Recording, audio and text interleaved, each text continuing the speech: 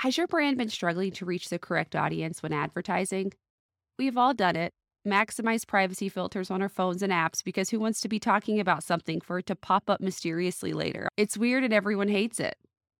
Did you know that podcast advertising is way more effective than display advertising? With 67% of listeners remembering brands and 63% making a purchase after hearing them. You know how much we love Zencaster, and their new creator network is no different. Whether you want to diversify your ad spend, add a new marketing stream, or test out podcast ads, Zencaster's creator network makes it easy for brands to connect with podcasters. Zencaster's creator network is a perfect place for you to get into podcast ads and sponsor your favorite creators, like us. So stop wasting advertising dollars on ad campaigns that aren't targeting your niche audience. Let Zencaster's creator network match you with podcasters who can ensure that your target audience is being reached. We love Zencaster so much, and being able to see ad opportunities come across our dashboard with a percentage match to see how much our audiences line up is game changing. It helps creators really get behind brands that mean something to them. And with a podcast show for just about anything you can think of, your brand is no exception. Are you interested in sponsoring this show or podcast ads for your business? Go to zen.ai/gruesome and fill out the contact information so Zencaster can help you bring your business story to life.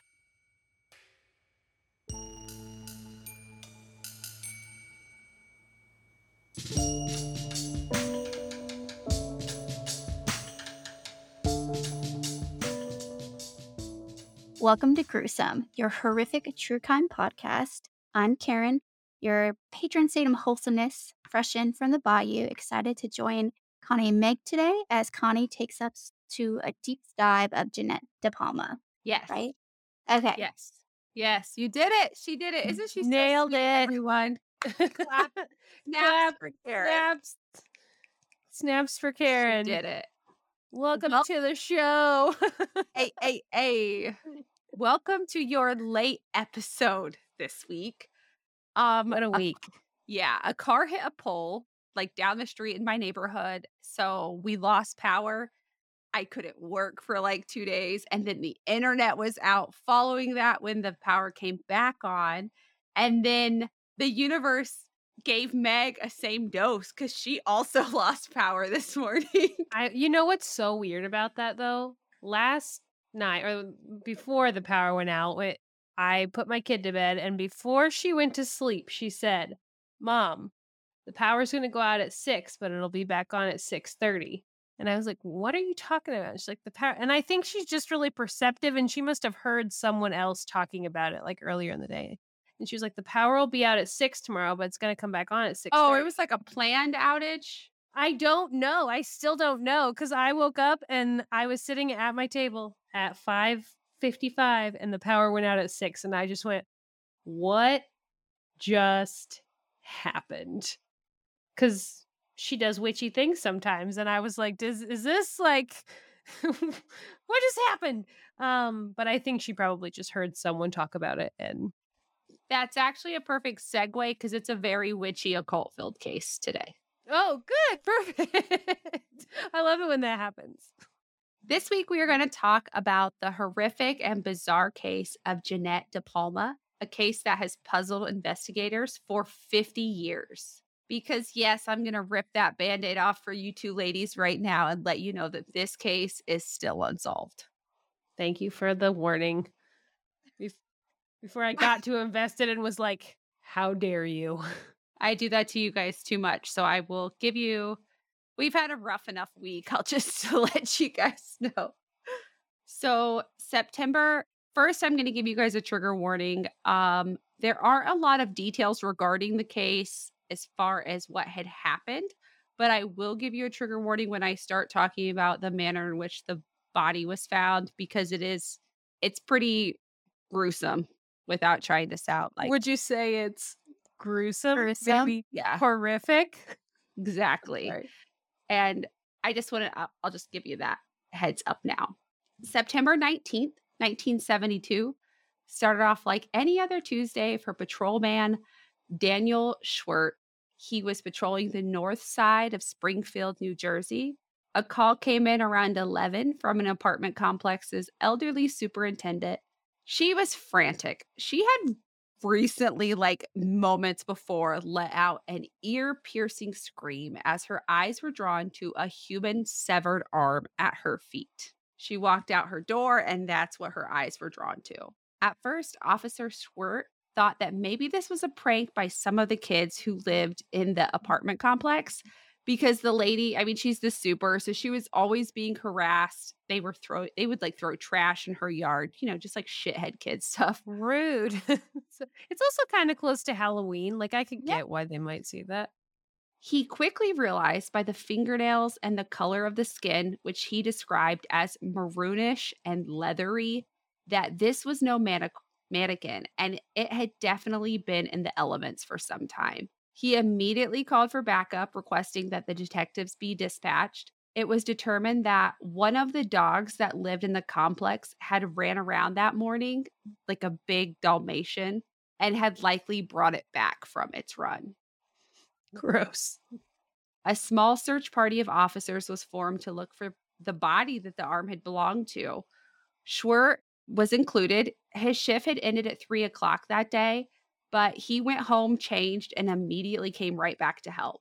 The officers couldn't shake the sinking feeling in their stomachs that the arm could belong to Jeanette De Palma, a teenager who had been reported as a runaway in the area, the only missing person in the area 6 weeks prior.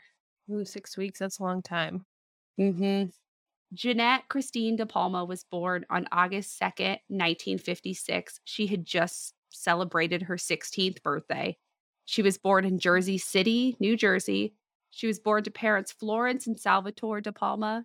Her mom was a homemaker. Her dad, the owner and operator of D&D Auto Salvage in Newark. Jeanette was the sixth of 7 children. This large Italian Catholic family moved to Springfield in the mid-1960s. Florence and Salvatore thought the quiet small town would be the perfect place to raise their large family. In Springfield, the family was always considered outsiders.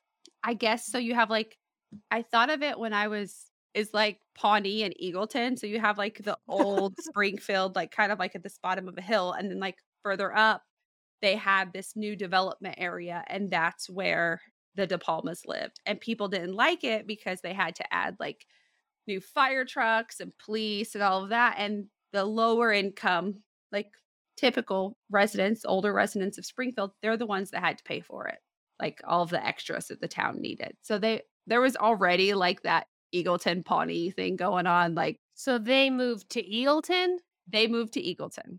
Okay, got it. Check. I can follow that.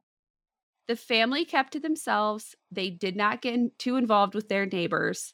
Police were called to the residence on several occasions for domestic disputes between Florence and Salvatore. Each time when the police got there, Florence said the same thing. Well, there was an issue, but there isn't anymore. And that was it. Now, when I started researching this case, because I had heard about it for years and I've read about it several times, the one thing that I never expected was how much I would relate to Jeanette. You see, you guys knew me in high school. I was one of the kids, especially Karen. I was one of the kids in high school that was dubbed like the wild child. Guys thought I was promiscuous. Girls hated me for it. Some innocent partying led to rumors of drug use and promiscuity. For the first couple of years of high school, it was literally living hell for me. Girls were really mean. Guys would talk to me thinking like they were going to be able to sleep with me. And in reality, most of the rumors were just that. They were just rumors. When I got stabbed freshman year, we've talked about that on here before. This story changed time and time again to the point that I was the one who did the stabbing. And I get the feeling that Jeanette had a similar fate in school. The book The Death on Devil's Teeth, The Strange Murder That Shocked Suburban New Jersey by Jesse Pollack and Mark Moran painted the same picture. A lot of interviews were conducted during the course of writing the book, and the stories were all the same. People who didn't really know Jeanette spoke of a wild child who used drugs, everything from marijuana to harder drugs, being found in the backseat with boys, hitchhiking, involvement with the occult, even rumors about her family, especially her dad, being heavily involved with the mafia. A police officer boasted how he pulled her out of back seats on more than one occasion. although that was refuted by other officers on the force, including Schwer. But those who knew her, close friends and family, they tell the story of a beautiful, misunderstood girl, one who did have her streak of a wild side, but nothing serious and nothing outside the ordinary teenager things. Maybe some marijuana use. And even though she did like to kiss boys, it wasn't anything like the stories that were being spread about her. A girl who was trying to turn her life around. She started going to church. She was developing a relationship with Jesus. They spoke of her kindness, her willingness to be there for her friends, and her big heart. And I think the trouble, especially in small towns like this, is that anyone who is different is often a subject of speculation. I remember hearing stories about the girl who was kidnapped and how she was goth and a punk rock girl, when in reality, Megan was the best person that I met in school. Quietness is often mistaken for bitchiness or you're weird. And I think that Jeanette was a normal teenager in a town with big rumors, and those rumors were only amplified following her disappearance. Also, it was the 70s. It was So the if she was 70s. if she was hitchhiking, that's normal. If she Yeah, was that's what smoking weed, that's normal. Like, that's what one of her friends said. She said, "We were hippie Jesus freaks. Yeah, we hitchhiked sometimes and we smoked a little dope, but like that's it." that. I was like, Yep. "Saint." Like we were just hanging out with boys we didn't really know. Officer Schwer and crew started searching the surrounding areas for clues regarding the origin of the arm. Interstate 78 was in the process of being built, and they were following the unfinished dirt bed looking for clues when they found the upper portion of the arm likely to have fallen off as the dog was carrying it. He recalled walking through the brush up a hill that was so steep he was literally pulling himself up by shrubs and small trees. When he got to the top of the knoll, his heart sank. He spotted a body right away. Recognizing the blue t shirt and tan pants as the description given when Jeanette disappeared, he knew that he had found the girl that everyone had believed to have run away. Having been exposed to the elements for the past several weeks, her body was severely decomposed. Animals had eaten most of the flesh around her feet and her head, and it was described that her body was literally rotting into the ground. Oof, yikes. Yeah. That's I was like, I'm gonna give a trigger warning for that because that's pretty brutal.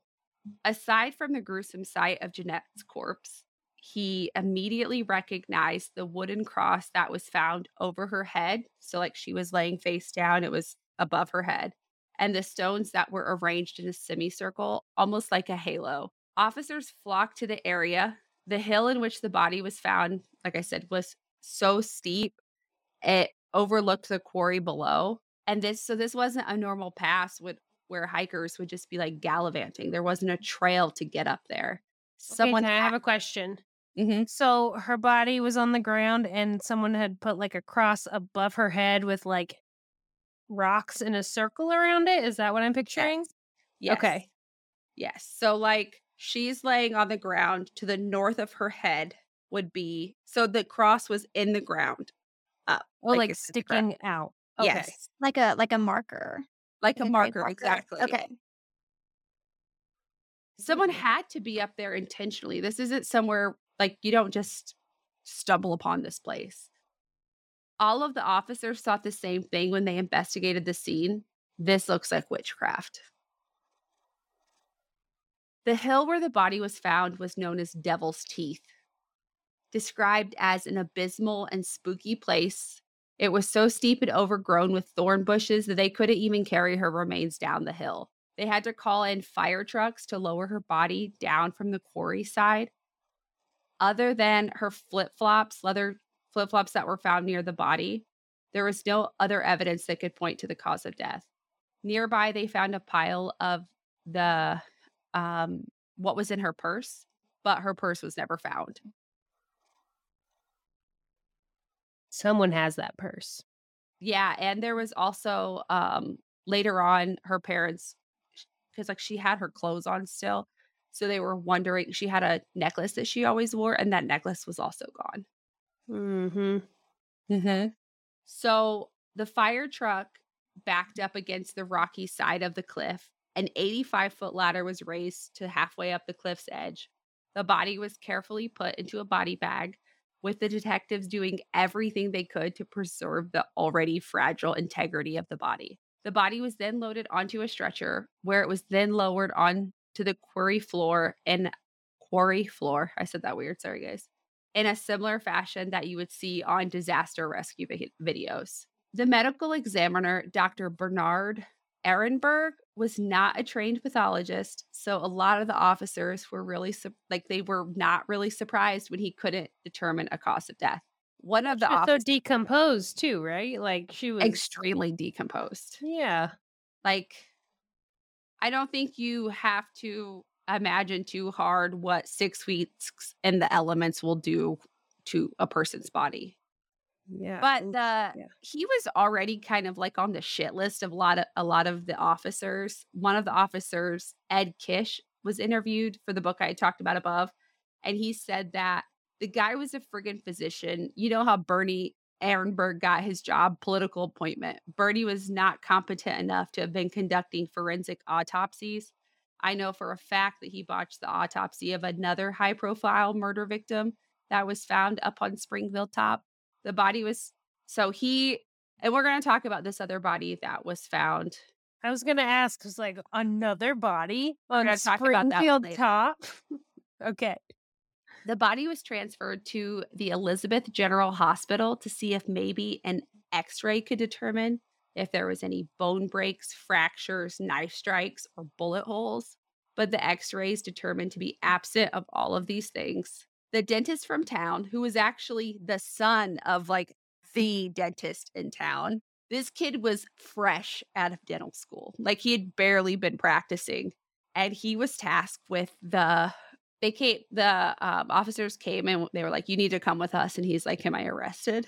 And they were like, "No, we have a body you have to identify." You couldn't give that to the older dentist to be like, hey, maybe someone with a couple more years on him could take a peek at this. So this is where a lot of this mafia speculation, you start seeing this a lot, because he would not even agree in this book. He would not even agree to have his name released because he did not want the family to know who he was. The dentist? Yes. And it's like, Oh. they already do. You're their dentist. But the way he explained it, his dad took care of the older patients and he took care of the younger patients. So Jeanette was his patient. It's like, how many dentists are in town that are a father-son duo? Like, we're going to be able to narrow you down, friend. Yes. Just saying. It's just known as like the dentist. The dentist. It's very mafia-like. But he was Right. afraid of the mafia coming after him. It's like, bro, are you in the mafia? So he was given the corpse's mandible and asked to compare it against the x-rays that he had taken earlier that summer when he gave Jeanette fillings. He was able to identify her by her dental records. The body found on Devil's Teeth was, without a doubt, determined to be the body of Jeanette De Palma. Before her clothes could be sent to a forensic lab to be examined, they had to be dried out. I guess that was like a requirement at that time. Her clothes were hanging over a large air conditioner for 3 or 4 days in the precinct. Officer Schwartz said that they were literally hung up on a makeshift clothesline, smelling up the entire department. And if you are not, if you're not familiar, the smell of death is undeniable and unlike anything anyone will ever smell. Once you smell it, you can recognize it immediately. Wouldn't they just bag that stuff immediately? They're not like, why are they drying it out? Is that a thing they do? There were maggots all over it. Blech. Okay. Yeah. Okay. Never mind. It had been outside for 6 weeks. Oof. Blech. Okay. I'm picturing it. Next. Keep Mhm. going. According to a few different officers, once the detectives got to the scene, everything became pretty hush as far as the details were concerned. And the patrolmen and the officers who discovered the body were essentially like kind of shoved out. So what happened? The details surrounding her disappearance aren't widely known, but her cousin, Lisa Grulich, shared in the book what she does know. She was told that Jeanette came downstairs from her room for breakfast. And during breakfast, her parents had told her that Lisa, the cousin who's telling the story, had ran away from home a month prior. She was mad and upset that her parents had known about this for a month and they chose now to just kind of dump it on her because her and her cousin were pretty close. She's mad that no one thought to tell her, which rightful. Like I would be upset about that too. So she did run away, or she seemingly ran away one day. We'll talk. We're getting to it right now. Okay. We're getting to it. She called her friend Gail Donahue and said that she wasn't able to come over because her mom was going to make her scrub the bathrooms. But Gail thought she was just trying to get her out of, like, she just didn't want to come over. So she told her, get your ass over here because the guys are on their way. She said that she bugged her because they had met a couple of guys at Echo Lake Park the day before and they were supposed to meet up with them. Jeanette told Gail, all right, I'll hitchhike over. And that was the last time that she heard from her friend. She never thought anything of her hitchhiking because that's what they did. It's like Meg said, it's the 70s. That's just what you do. Her sister, Cindy, she was younger than her, so she's the seventh child, said that she was asked by Jeanette to go over there with her, but she didn't go because she was arguing with her boyfriend and wanted to stay by the phone, something she said that she has felt guilty for her entire life. Which I remember those days, like before some of our like Gen Z listeners won't understand, but there used to be a time where you didn't have a cell phone and like you had to wait by a house phone for people to call you. They're supposed to call me. I can't go anywhere. There are different reports regarding Jeanette's employment situation, but allegedly she told her mom that she was walking the 3 miles to take a train to Summit where her job was. Only she was leaving out the part that she actually intended to hitchhike to Gail's. She stopped by her friend, unannounced, Donna Blattis, but Donna was grounded and wasn't allowed to have people over. And allegedly, Donna's parents didn't want her around Jeanette because they caught them sneaking boys over and hiding them in a bush during a party, which was very on brand for me. It's like I would have done that.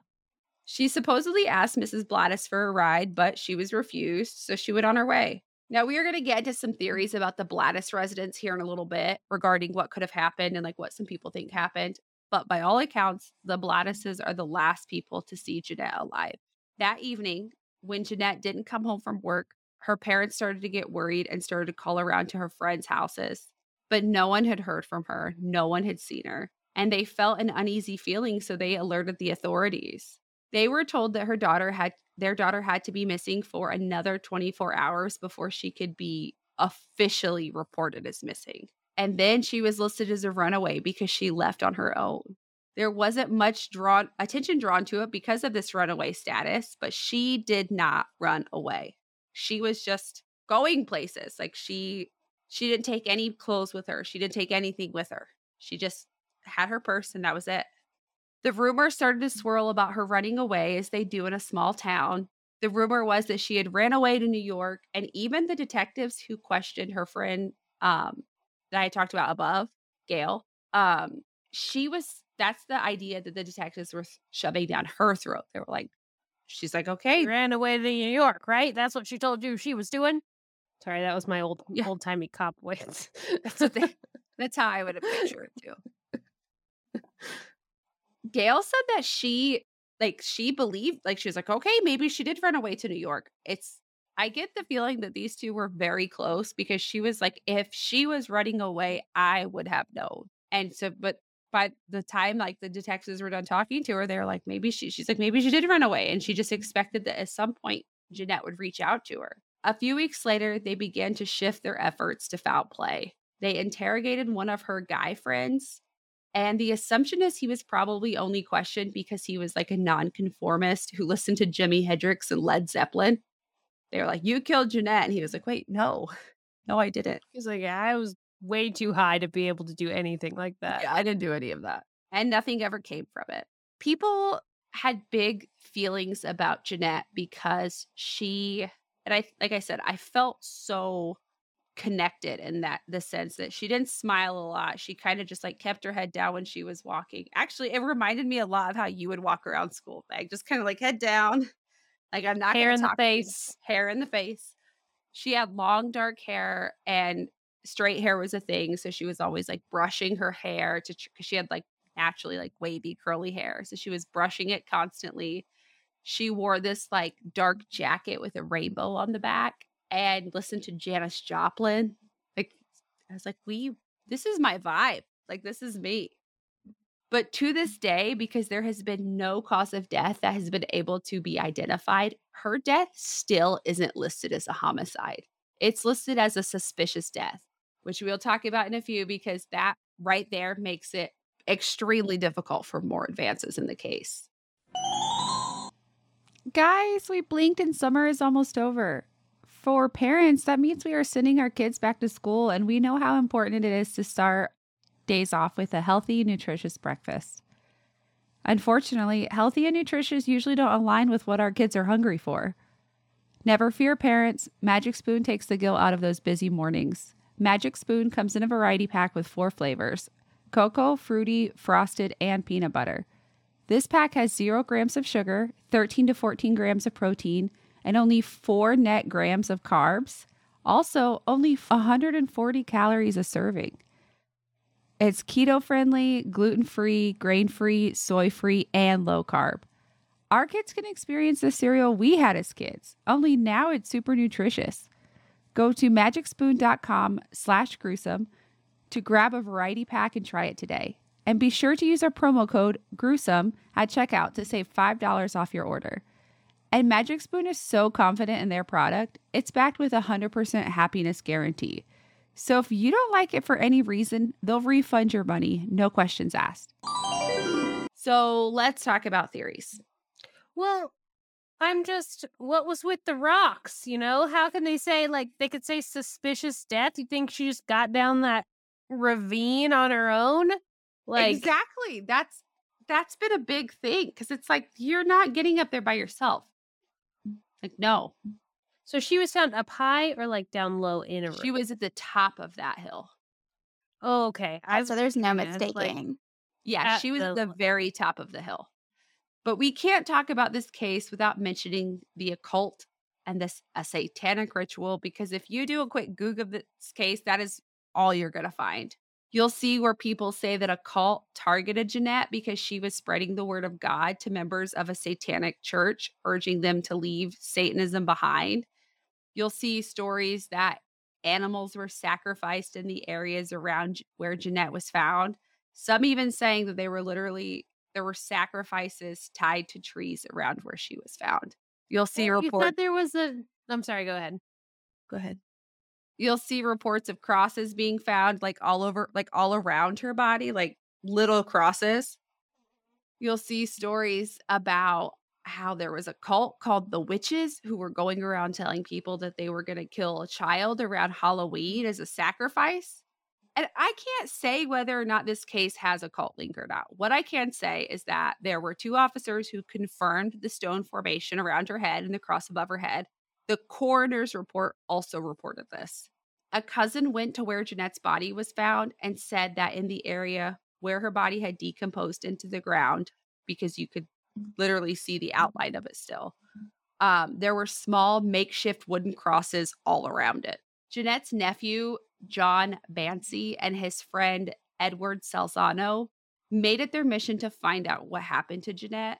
And after Bancy passed away, Salzano became even more determined to bring her killer to justice. He started a Facebook page. We'll link it in the show notes. And he's done the most. He sued the Union County Prosecutor's Office. He wanted them to retest her clothing for DNA because there were stains found on her clothing, including her underwear. But they were determined to be too decomposed for them to test.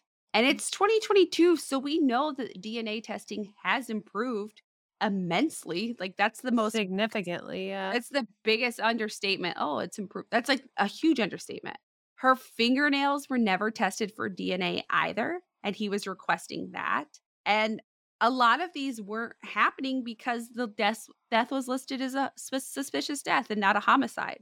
The case was thrown out. Pretty much the judge said that he can't tell investigators how to investigate a case, even though changing the cause of death to homicide would open a lot more doors. The occult was also mentioned quite a bit because just a year prior to Jeanette's death, John List, who lived in nearby Westfield, murdered his entire family He shot his wife and 2 kids in the head one by one, and then when he got home from his other son's soccer game, he shot that kid in the chest and the face many times before placing each of their bodies in a sleeping bag and arranging them in a line in his ballroom. He also shot his mom, but he left her in the attic of the home. The bodies were left for over a month before they were discovered. And Liston Oof, moved I've to read about that one before. Yeah, that Yep. sucks. Liston moved to Virginia to start an entirely new life. A book of witchcraft was found inside his home, fueling the belief that it was an occult related act, with people even saying that his daughter was a practicing witch. In reality, it's most likely that he murdered his family because he lost his job and they were about to go broke, and he was trying to, in his head, he was trying to save his family the embarrassment of that because they were very affluent at the time. Oh, right. By murdering them. Mhm. That'll definitely save them. And then just moving to Virginia and starting a new life. MBD. Another okay. murder go ahead. Yeah, 'cause that's what I was thinking. Like, okay, one, if it's occulty and there's crosses everywhere, like, do crosses go with the occult stuff, or is that a separate? I was like, that doesn't really make sense to me. And two, No. was it, you said there was another body found. What were the circumstances there? What were there little So crosses? Were there halo rocks? What's going on? no, the other body that I was referring to that was the medical examiner kind of botched, we're gonna talk about that at the very end, because that is not this other murder that I'm getting ready to discuss. The area was rocked again the year before when 20-year-old Patrick Michael Newell was thrown into a sandpit pond after having his hands bound and his feet bound together behind his back. What is a sandpit pond? It's Well, like a it's in a lot man-made more pond. places. Okay. When the sand and gravel is mined below the water table of the groundwater, it creates a sand pit lake. So they're like mining underneath it. Okay. I got you. But this happened, he was thrown in this sand pit pond by his friends. His friends told him that Newell belonged to a Satan worshiper sect and that he, Newell, felt that he had to die violently to be in charge of 40 leagues of demons. He said they performed a satanic ritual before Newell instructed them to kill him in a violent manner. Okay. I mean, well, that's one way to get out of a murder charge. Yeah, this is what they did. And remember, this is only 3 years after the Manson family murders. So it's not quite like the satanic panic that was like all over in the 80s, but we're really gearing up to it. that's, I mean, this is what started that, though. This is just these kinds of things happening started making people believe that, I don't know, all rumors start from something that happened, Yes. and I know And- you're talking. When you were talking about like the crosses, like, is that even like an occult thing? They brought in a witch. And this witch was like, this is not even what we do. These aren't even our symbols. Like, this is not us. Sounds awfully, like, it sounds kind of Catholic, honestly. Yeah. Ooh. There The was face. there was another theory of a transient man named Red who was a caddy at the local golf course. Some of the theories surrounding this was that this man may have come across Jeanette when she was partying nearby because he lived in the woods, like he had almost like a little tiny cave in the woods. And maybe she screamed or something and he panicked and tried to quiet her. And maybe it was like he didn't mean to kill her. Some people thought the crosses were his way of like heading visiting the site. Apologizing. And it was further driven by the fact that even though he had been in the area for years, he quickly left the area following the murder and he was never seen again, like in that area. He was a Again- transient that lived in a cave, but he was also a golf caddy. It's like very wild. Whose name was Red. Again, I think this is the least likely of what happened in this case. But like I said, there's several theories, so we're going to go through them because there's a lot. There was another theory of a watchman of the quarry. His name was Tommy Relo. Tommy was mentally handicapped, having the mental capacity of about a 14-year-old, even though he was 30. He was friendly with police and apparently he was never questioned, but he was in the immediate area where she was found. So, again, small town rumors. Further on, her cousin reported having a vision of Jeanette getting into a green car after hitchhiking and then arriving at the foot of Devil's Teeth and like walking up there together.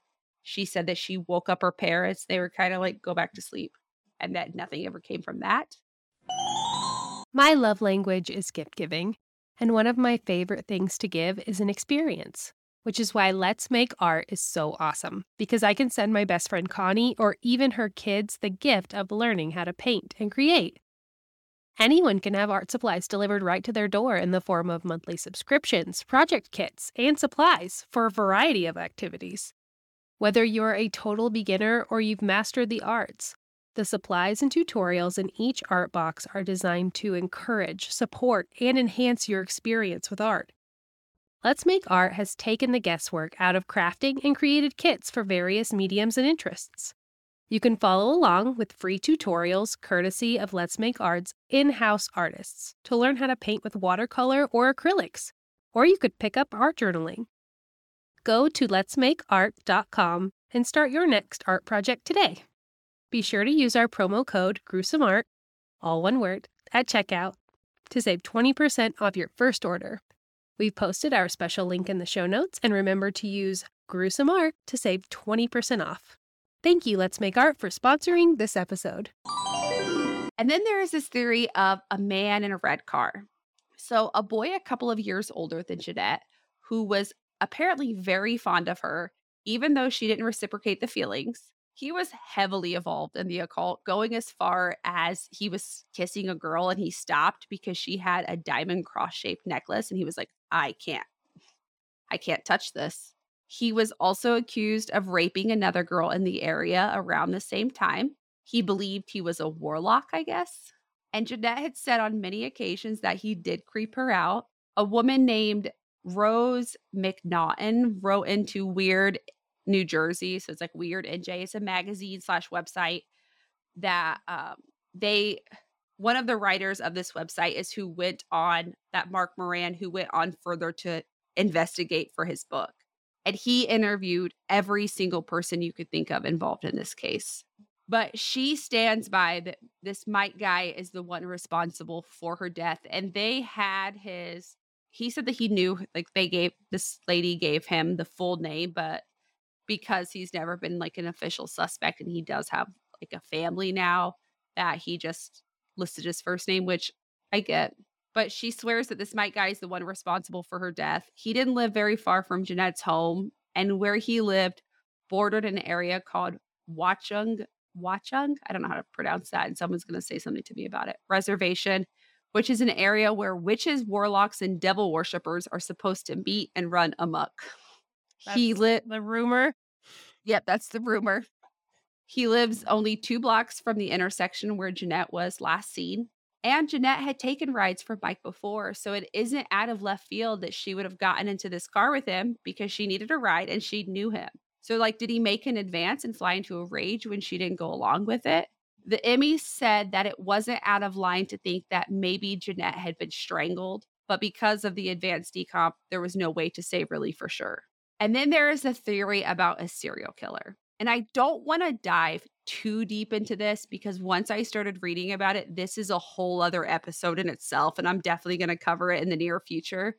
But Jeanette's sister, Carol, had mentioned in one of her meetings she was seeing a therapist for about 3 weeks about her sister's murder. And she was stopped immediately and told that the therapist was treating someone who was involved with her sister's case, and she would have to seek treatment somewhere else. Nothing else. Yes, nothing else was ever said, and she had just no idea what this therapist was talking about. Okay, but like that could have been that could have been like a police officer involved in the case. That could have been like the medical examiner. It could have been the dentist. Yes, because there were a lot of people involved in this case who took leaves of absence afterwards. They called it the De Palma curse because one of the men took his own life a few years following her murder. A couple of the men, like, they couldn't even work anymore because that's how severe the decomposition was when they found her body. And a lot of these guys had kids her age. And probably because they left her clothes hanging in their office for the 3 days Yeah, or whatever. exactly. So the therapist comes into play when we start to talk about Otto Neil Nilsson. He went to trial for the murder of Joan Kramer, another local girl who was murdered on August 16th, 1972. Wait, She a was month the before?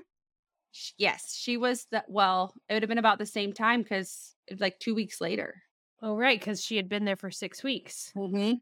So it would have been 2 weeks after Jeanette would have potentially been murdered. And Okay.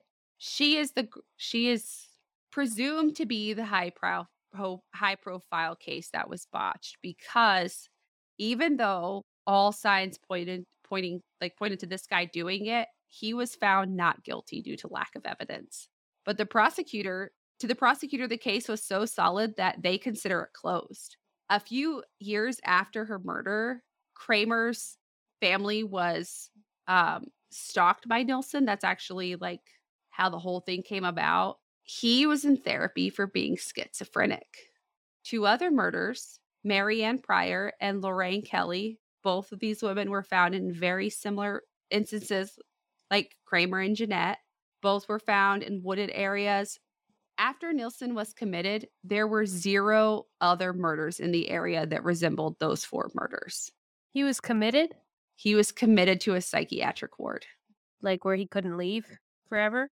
Or for a Well, while? there are notes in his psychiatric record because he was committed around the time Jeanette was supposed to be murdered, or the two other girls were supposed to be murdered.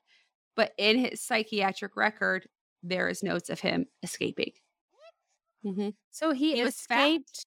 He escaped, but he was found. But there were murders while he was escaped.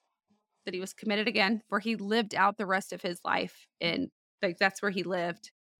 And there were no other murders in the area after that. When did he die? So he died on March 2nd, 1992. Unfortunately, any secrets he had died with him, but he was known to write these erratic letters to the judge and other members of the case. So, and they were very, if you read the book, it has all of them in there. I was They're gonna say, are very, the letters in the book? Because I would really the, like to see those letters. yes. And the book is on Kindle Unlimited if you guys have it. And it is fantastic. I literally read it in a day. That's how good it was.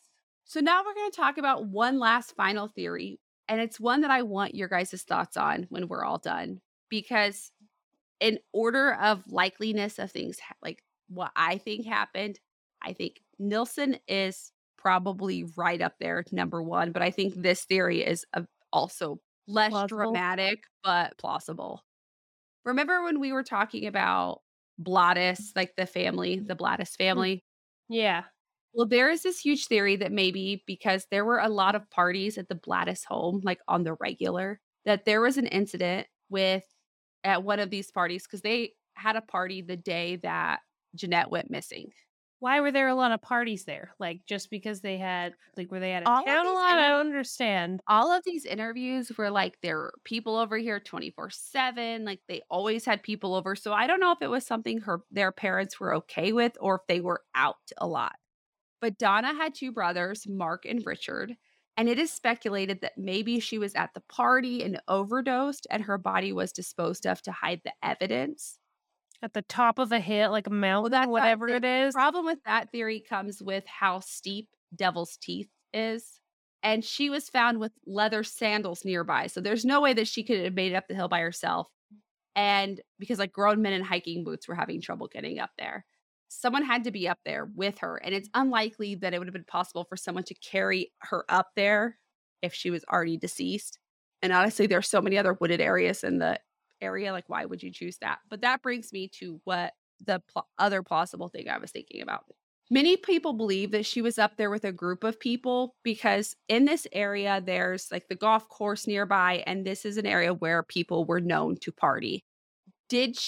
Were they up there and she accidentally overdosed on something like LSD or another drug, and whoever she was with panicked and just left her there? So LSD was relatively new to the area, and she was known to hang out with kids who indulged in such pastimes. Although Salzano was unable to get investigations changed in the case when he filed his lawsuit, he was able for some of the crime scene photos to be released because he cited the Freedom of Information Act. Good for him.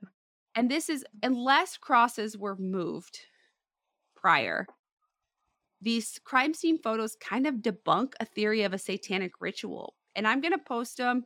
They have the where her body was is blacked out, so you won't see any of that.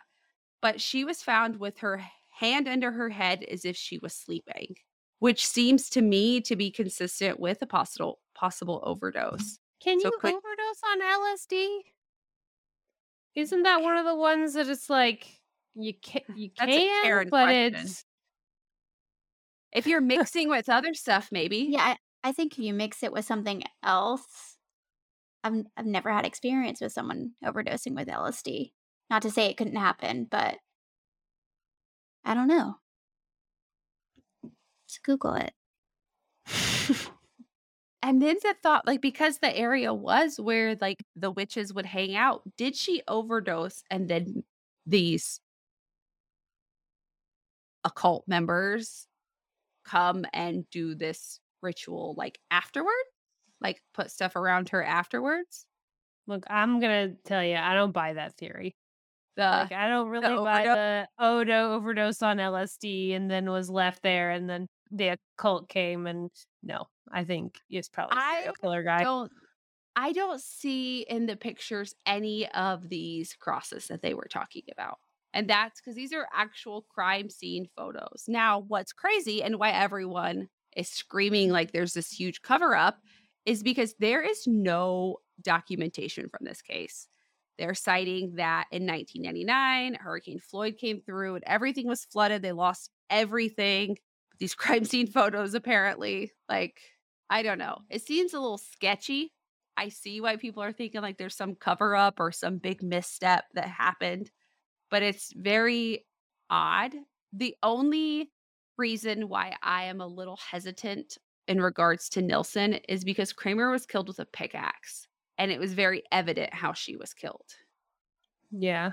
And even if the advanced stages of decomp are there, if you are being hit with something with such force, it's going to leave marks on your bones, especially like a fucking pickaxe. Yeah, but she was so decomposed that they couldn't tell. Like, what was left of her? Her skeleton, because the skeleton doesn't decompose. So, Yeah, okay. and they did an X-ray on it. So I was thinking if it was some like brutal attack like that, would it not show in an X-ray? I don't know. Unless he changed like how he did it. My money's on him with the crosses and even like how her hand was behind her, like because schizophrenia and schizoaffective disorders, they have a lot of religious. Okay, Okay, it was like this, like it's like this, like if she like were she's sleeping though. Yeah, like she's sleeping, Like it's yeah, Mhm. because they have a lot of people with that diagnosis can fixate like on religious things, so that's where I think like the cross, it's kind of like the Yeah. her. It's like My money's on that. there's also a wild theory that I wasn't gonna put out there, but we can't deny this mafia connection. And so We it's can't. the connection is that her dad is in the mafia? Was that what you said? Yeah, her dad was in the mafia, and we know that I don't want to get murdered, but sometimes mobsters' retaliation is pretty effing brutal. Yeah. Was it something like that? But like with mobsters, like they want you to know what they did. Yeah, they wouldn't have hidden it on the top of a peak. It's weird that it was like that's the thing. They would have left her in the bedroom or something, or where they were like sending a message. Yeah, I don't know. It could just be there were Karen. It's true. It's just so many wild theories that come from this, and it's like a game of telephone in small town. Like in this book, they were like every letter or message they've got regarding this post. Like some of them are like asking for like to be anonymous.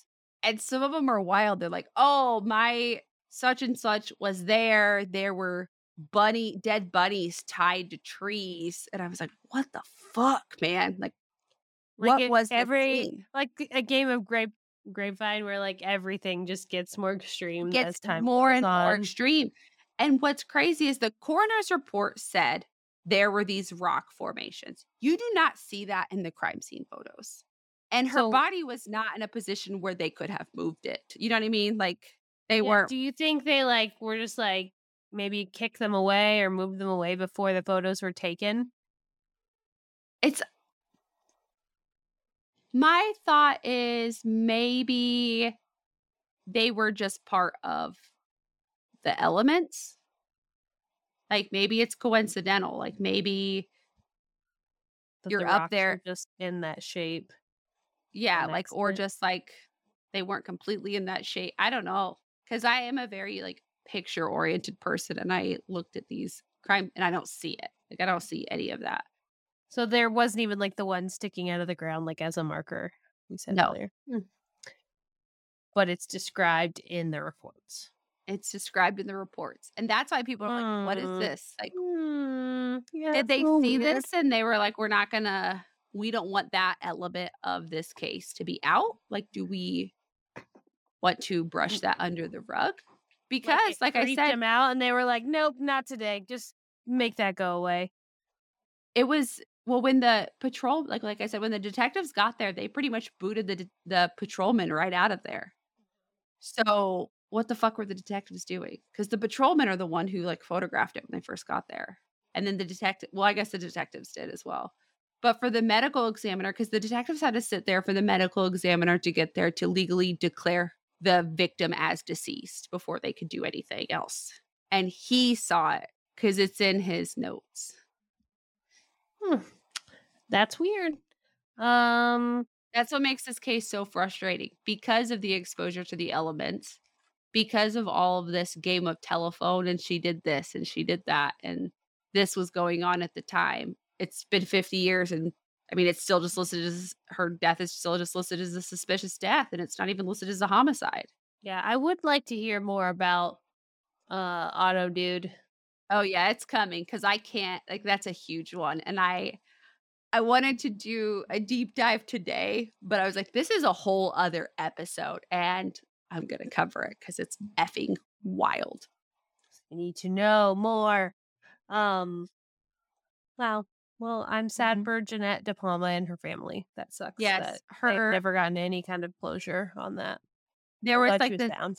her mom had like hired investigators. One of the investigators said like, this is a huge cover up. Something is going on. And then so she hired another investigator and that investigator had a heart attack before they could finish their investigation. And she went to the grave not knowing what happened to her daughter. It's horrible. So sad. And they said from the beginning, her parents knew that she didn't run away. But like, that's again, small town, game of telephone. And because she left the house willingly that day, like on so her own. parents said it pretty like reported it pretty quickly, but her cousin didn't find out about it for a month, even though they were like homies. No, so Jeanette was mad because her cousin was the one that had ran away. That's what started. Okay. I misunderstood that. I'm sorry. Yeah, her cousin had ran away like a month before because I guess that was something like she did frequently. So that's what upset Jeanette the day she disappeared. I don't know. Her being on top of a hill just. It's weird. That's the strangest part. I could understand some of these other like more blasé theories if she were found just in a woods, but when they were describing like thrown down a ravine, like I thought you said at first, like yeah, no, she was at the top of this 40-foot hill that you had to literally hike up. Like the officer was saying he was pulling on trees to pull himself up. Like you're not hiking up that hill in leather sandals. Yeah, hiking's hard. It's very hard. I took my family hiking like a couple weekends ago, thinking it would be just like a jolly little trek through the woods. It was not. I was out of breath and I was sweaty. I was not. It's too hot to hike. You can't hike in the summer. I mean, I know there's people that do, but don't count your girl in for I was it. like, I'm pretty sure that's the time when most people hike, right? No, fall. You know what else I can't stop thinking about? What if your dog, you're like, okay, go outside, go potty, and then they brought you an arm back. Okay, Mhm. so it wasn't an arm, but Buddy has done something similar to that. What did he do? So where we used to live in Louisiana on the family The road, compound. I the told you guys they all compound, live on. I let my dog out and he comes back with like deer hind legs. And what had happened was 2 of them? that too, like it was still like together. And he was just like excited that he found this thing. And what it was is my husband's uncle like got a deer and skinned it and all that stuff. And he just threw the carcass into the ravine. And so my dog found it and just Is brought, that typical of disposing of yeah, so I don't carcasses? think. it's like the woods. Oh, Okay. okay. Yeah. Just throw it in the woods. Yeah. Something will pick it clean, like your dog. Yeah. I was terrified because I thought it was a stick and Did he it try was to bring not. it inside? Yes. So Did he get it inside and you were like, "Ah, get it out." no, like he realized like I was upset, so he dropped it because he thought it was in trouble. And then when my husband got home, he like I don't even know what he did to it to this day, but He I threw it didn't back do in it the again. ravine, probably. He Probably was so. just like, "Throw this back in." Put it where it came from. I don't know. What if the Mike guy, because I'm still on this, what if this Mike guy, they went up there, like, he's like, hey, I want to show you something. Because, like, she knew him. Like, maybe it was like one of those situations, or like he forced her up there. Maybe it's something like that. Or was like, "I want you to come with me up here so we can talk about this, or so I can show you a cool thing," and then Yeah. that happened. Or if she was Well, arguing with her parents and he's like, you want to talk about it? Like, we can go, I know this place, we can go talk about it. and I know this place is 40 feet that you have to climb up to. I'd be like, hard pass, Mike. I would have got to the foot of that hill and been like, I'm good. Absolutely not. It's And these nice. leathers, yeah, like And these leather sandals. my These are Birkenstock. new. I just don't. I don't know. It's You enticed me with the serial killer theory. Like now I cannot think of anything else because I'm just like, yep, that's the one in my head. It might be Mike. Mike I might thought be they're Mike responsible. or the serial killer. But I Yeah, can't, the logical side of me, I can't rule out. And like, because they did, like, I guess they did a tissue sample. There was this whole weird thing because they did a tissue sample and her, like, the lead content in it was like off the charts. So some people thought like she had lead poisoning, which can lead to like hallucinations and stuff like that. And like maybe that had something to do with it. But it's more likely that the lead content came from the, like, if there were which and that like state of seeping out of the decomp, ground. yeah, like if it was like the soil, which is what I would think with that. Because her mom was like, no, she had a little bit of a cough that day, but she wasn't experiencing any of those symptoms, like headache, dizziness, all that crazy stuff. There's just so many. There's like a million theories. I could just do 5 episodes on just the theories surrounding this. But it's been 50 years. She deserves justice. Her family deserves justice. I'll Yeah, link the change it to a pages. homicide. Mhm. Open it back up. See what you can do. Like, what is Or the maybe- harm in it? What is the harm in changing it to a homicide, even if it wasn't a homicide? Like, what if there So was did just they insufficient lose stuff? all the evidence too? Like, did they lose her clothes? Did they lose her Well, the evidence, tissue samples? her clothes have been sent to like an FBI type lab, like a federal lab.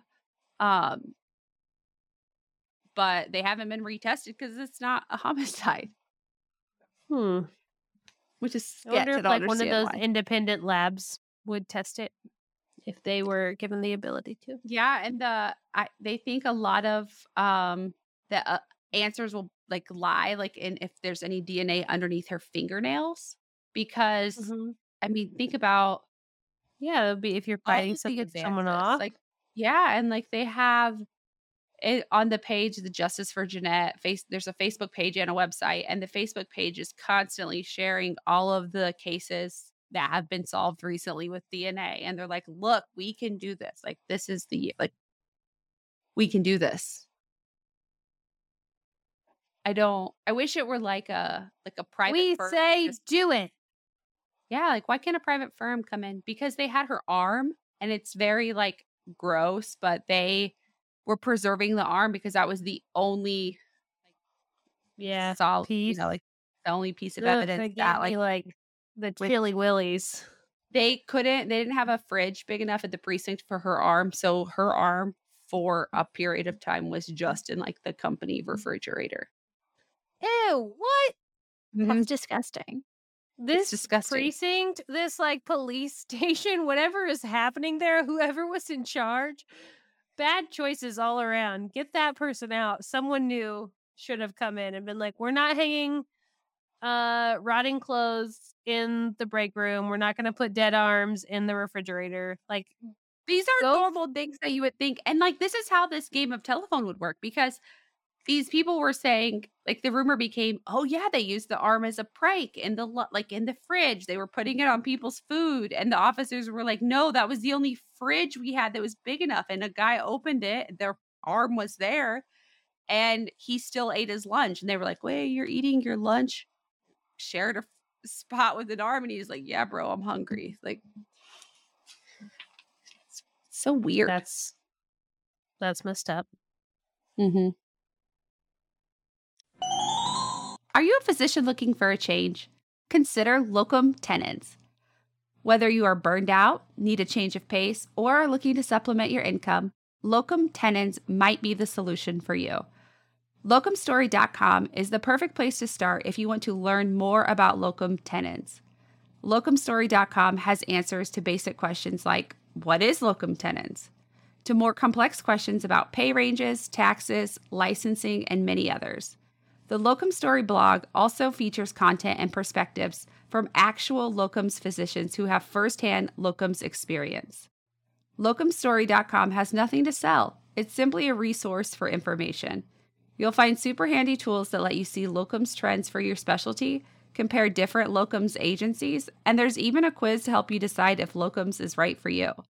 Visit locumstory.com today to learn more about locum tenens and see if it is right for you. I would not eat my lunch out of a fridge that had a decomposing arm in it.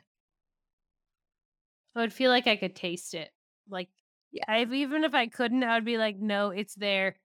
Mm-mm. I would feel like that's not sanitary. And Agreed. you're very serious about the sanitary things. Speaking Yeah. of which, with your power going out, did you throw all your food away? I was curious. No. So we have a generator for the fridges, but that was like the extent of it. And it wasn't even my generator, it was my in-laws, and that was a pain in the ass to get down here. But it's a very small one that they had bought in the ice storm, the other power outage we had that affected Gruesome Podcast. They had ordered this when they had the ice storm, they ordered this generator and their power, I mean, it's the middle of winter. Their power was out forever. And by the time they got the generator, there was only like a day left without power. So now they have this like Well, it came in handy. It did come in handy because I was super worried because we had went to Trader Joe's and I had gotten a lot of stuff. Like they have these egg bites now. And look, I'll be honest, I don't eat leftovers anyways. So anything that's in a container can go. But I was thinking of like taking my lunch to work. And it's like, I don't do that. I feel like that's a hard stance for a lot of people. People are either pro leftover or anti leftover. I am pro leftover. I will eat all the leftovers. My parents, and Karen can attest to this, made us eat leftovers so much that I cannot do it. I remember eating leftovers out of your fridge. It was awesome. It's Yeah, you called could free, have Great. free all. for all. It was a free for all. AKA we're not ours was cooking. ours Yeah, was it's a Ben bomb. else night. Like, but mine was usually just cereal. But I It's do remember spaghetti like eating twice a leftovers. week. Ugh, I can't do it. I make exceptions for Mexican food, and that is it. And it's not Mexican food I make. Like, it's Mexican food I bring home from a store. No, my husband won't eat leftovers either. I'm the only person who will eat them. So if I make like a lot of something, it's either I'm eating it for a week or it eventually has to go out. So I try to keep my portion sizes pretty exact. Like I'll make just for that night. We were just talking at the kids' birthday parties on Sunday that my cousin was there, and he was he was talking how he doesn't eat leftovers, but he won't throw it away because he lived with, well, you know, he lived with us forever. So he won't eat leftovers, but he won't throw them away from the stove. Like you have to have the obligatory, I'm going to eat this. You put it in the fridge, it sits there for a week, and then you throw it away. That's just what Just I in do, case. just in case. Well, my husband, after 9 o'clock, becomes a fucking gremlin and he will eat all of the leftovers. You don't have to worry about that. And you don't even have to worry about it. You're like, they'll go. They'll disappear I after midnight. I had that this week. We had talked about all week. We went to Trader Joe's. I got their buffalo chicken dip, and I was like, I can't wait to eat this. I'm so excited. Karen, we're gonna have movie night. I got blueberry goat cheese for like a charcuterie spread. This is gonna be great. We're gonna put this buffalo chicken dip on it. And here I hear him coming out from playing his game, and he's like, "Hey, do you want to try this?" And he hands me an empty buffalo chicken container. Like he had eaten. Oh, I mean, it's not big. furious. I was like, I was like, "Are you kidding?" I could feel it from across the room, just like the devastation. To cut the tension with a knife. Spoiler alert, though, they have changed things. And I tried to eat it the next day, and I was like, I don't even fucking like this anymore. I I wasn't guess gonna that tell worked him. out okay for you. I wasn't gonna tell him that though. That's Like my did you warn him before? Like, hey, yes. there's stuff in the dip. This is for my charcuterie board for my movie night with my sister. Don't Well, touch it, we were or having else. we were supposed to do it when my other sister was here too, but like we didn't get around to it. So he just assumed that That you because weren't gonna have it. we're gonna have it. I'm like, do you know me? You know I love charcuterie boards. Like that's Oh, just ab- eat one for dinner, just for me, personal. yeah, a giant adult Lunchable. Like that's That is exactly what it is. we were Delicious. supposed to have movie night, but I'll be honest, I went out with my sisters and we got a pitcher of daiquiris, and Karen doesn't drink. My other sister had one, and the pitcher was gone when we were done. So I came home, and it was the first time my oldest like, I don't drink very often, and I don't drink in front of the kids, but he was still up when I got home, and it was the first time he realized that his mom was drunk. So I that's a core remember the memory. first time I saw my mom drunk. It's a core memory for sure. Did he try to make you think you didn't know how old he was? Because that's what No, my he mom. just kept And I saying, feel like "You're that's very. so drunk. You're And he so," and kept, I like, wasn't. giggling. It was Yeah, hilarious. he was. It sounds precious. Well, you You he was know, just like, I was making him, I was like hugging him and like making him love me. And apparently, I also like dislocated his arm, is what he told me. It wasn't true. He was with being love. dramatic. With love. With love. He's like, stop Just loving me. And I'm like, no, You you just can't. dislocated it into a hug formation. Like, you have to hug me all the time now. Well, you know what happens? You go to a Mexican restaurant, you drink too much margaritas, you fill up on chips and salsa, your entree comes and you barely eat it, and then you take it home and have drunk food later. And that's what I did. Was it great? It was fantastic. What did you eat later? Was it fajitas? I don't do Was fajitas it- from Mexican restaurants. Was it an enchilada? No, I had this like, it's pollo azteca. It's like squash and mushrooms, zucchini, chicken. Maybe it had shrimp. I honestly can't remember. And like rice and a guacamole salad. Sounds It was really really good. It was so good. I'm thinking about it now. It was so good. We went back yesterday and had like more Mexican. You had it again? We did. That's where my son broke his arm. Yeah. At the Mexican restaurant? Yeah. They're like, we're gonna need you guys to file an incident report. I was trying to like dance with him to keep him like not running out the restaurant, and I was holding his arms trying to shimmy, and he dropped as I was shimmying. Apparently, it injured his elbow. Well, not So- apparently it did. It did. He's Yeah. a full cast. He's in a cast. Shout out to Dayton's children. So he was dancing and he like threw himself to the ground. Yeah, because he does this awesome new thing now where if he doesn't want to do something, he just drops. So that Yeah, way he doesn't have to Sounds go. like a toddler. Yeah, and so I was still holding him though, not realizing how much he was dropping, and it like twisted his elbow. Well, you know what it is. It's that delicate time between getting the boxes in the check when you can actually leave. The kids are done. My daughter was Oh, like yeah. trying to kumbaya kumbaya off a chair. She was like, "Hey," because there is Yeah. nothing that will get my daughter dropping it like it's hot than like Spanish music. And I think it's because that's all we listen to at like our family get-togethers. And she's like, this means party. And I'm here to party.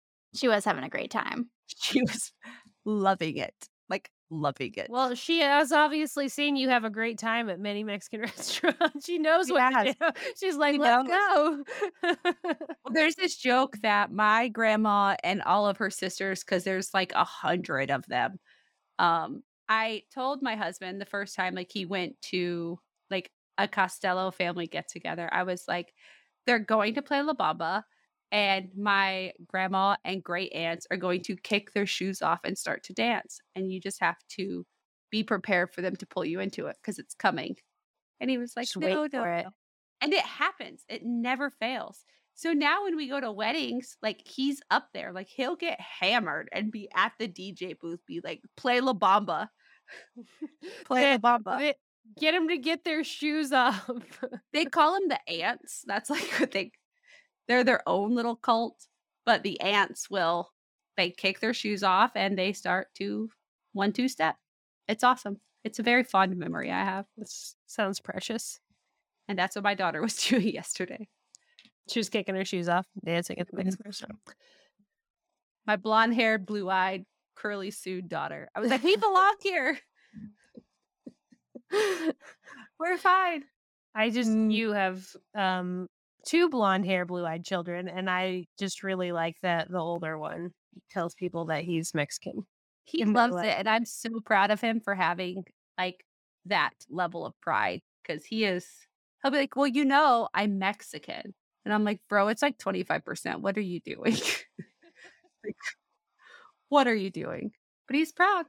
And he tries to, when I take him to a restaurant, because there are, like, I can order, and I've been around Spanish speaking family for so long. Like, I sound like I know what I'm talking about, like when I'm ordering food. He will also try to mimic that. And it is my favorite thing. One day he'll nail it. One day he'll get it. He's probably gonna go to like Spain on a foreign exchange program and be like, I too am Spanish. It's me here. But it's not. I mean, I have cousins who are 100% Mexican and they are blonde hair, blue eyed. Really? Mm-hmm. That's It's awesome. not uncommon. Them jeans, Just a I don't know what to call it. Almost like it's a stereotype. Mhm. There you go. That's what it is. It's a stereotype that you wouldn't be. Yeah. That's all I got. Go eat your leftovers out of your fridge, guys. We will see you. I would love some. Bring me your leftovers out of your fridge. I can't. My husband probably is in there snacking on them as we speak. It's 11 o'clock. Don't feed the gremlins after midnight. His friends gonna hear this and tell him I was talking about him, but it's fine. He probably says it every episode. He does. He's like, they were talking about you again. He's a mandatory reporter. Mm-hmm. And Discord. On that note. Yes. Bye. Bye. Thank you so much for listening to Gruesome Horrific True Crime, a Zencastr-powered podcast. Seriously, we wouldn't be here without them. Zencastr is simple to use and makes it easy to edit your own podcast. Zencastr gives you automatic, high-quality post-production sound, transcription, and HD video recordings of all of your episodes. If you want to start a podcast, and we think you should, click the link in the show notes or at our website and use the code GRUESOME with a capital G for 30% off your first 3 months. We love you, beautiful strangers. And if you love us too, here are some ways that you can support Gruesome. Please leave us a 5-star review on Apple Podcast or a 5-star rating on Spotify. This helps other true crime connoisseurs find us. Follow us at Gruesome Podcasts on Instagram or TikTok and talk to us on our posts. Join the Patreon. Sign up to join our True Crime Sticker of the Month Club and gain access to bonus episodes and exclusive Patreon perks. Or if a one-time donation is more your thing, we have a Venmo at Gruesome Podcast and a PayPal via our email, gruesomepodcast@gmail.com. Speaking of which, we love hearing from you. It seriously makes our whole life. So send us your questions, comments, suggestions, or just ask our opinion on whether that person you met on Tinder is a serial killer or not. Tune in next week, and don't forget, lock your windows, lock your doors, and on Wednesdays, We're gruesome. Bye. Bye.